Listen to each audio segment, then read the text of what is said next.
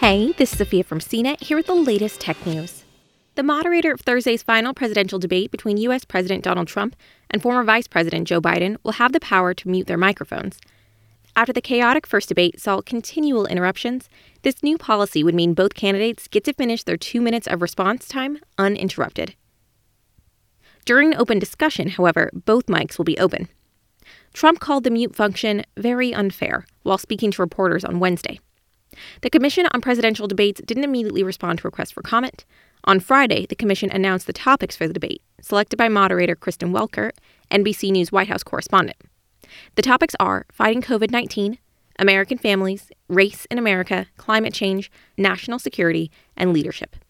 The final debate will take place Thursday, October 22nd at Belmont University in Nashville, starting at 6 p.m. Pacific time and lasting for 90 minutes with no commercial breaks.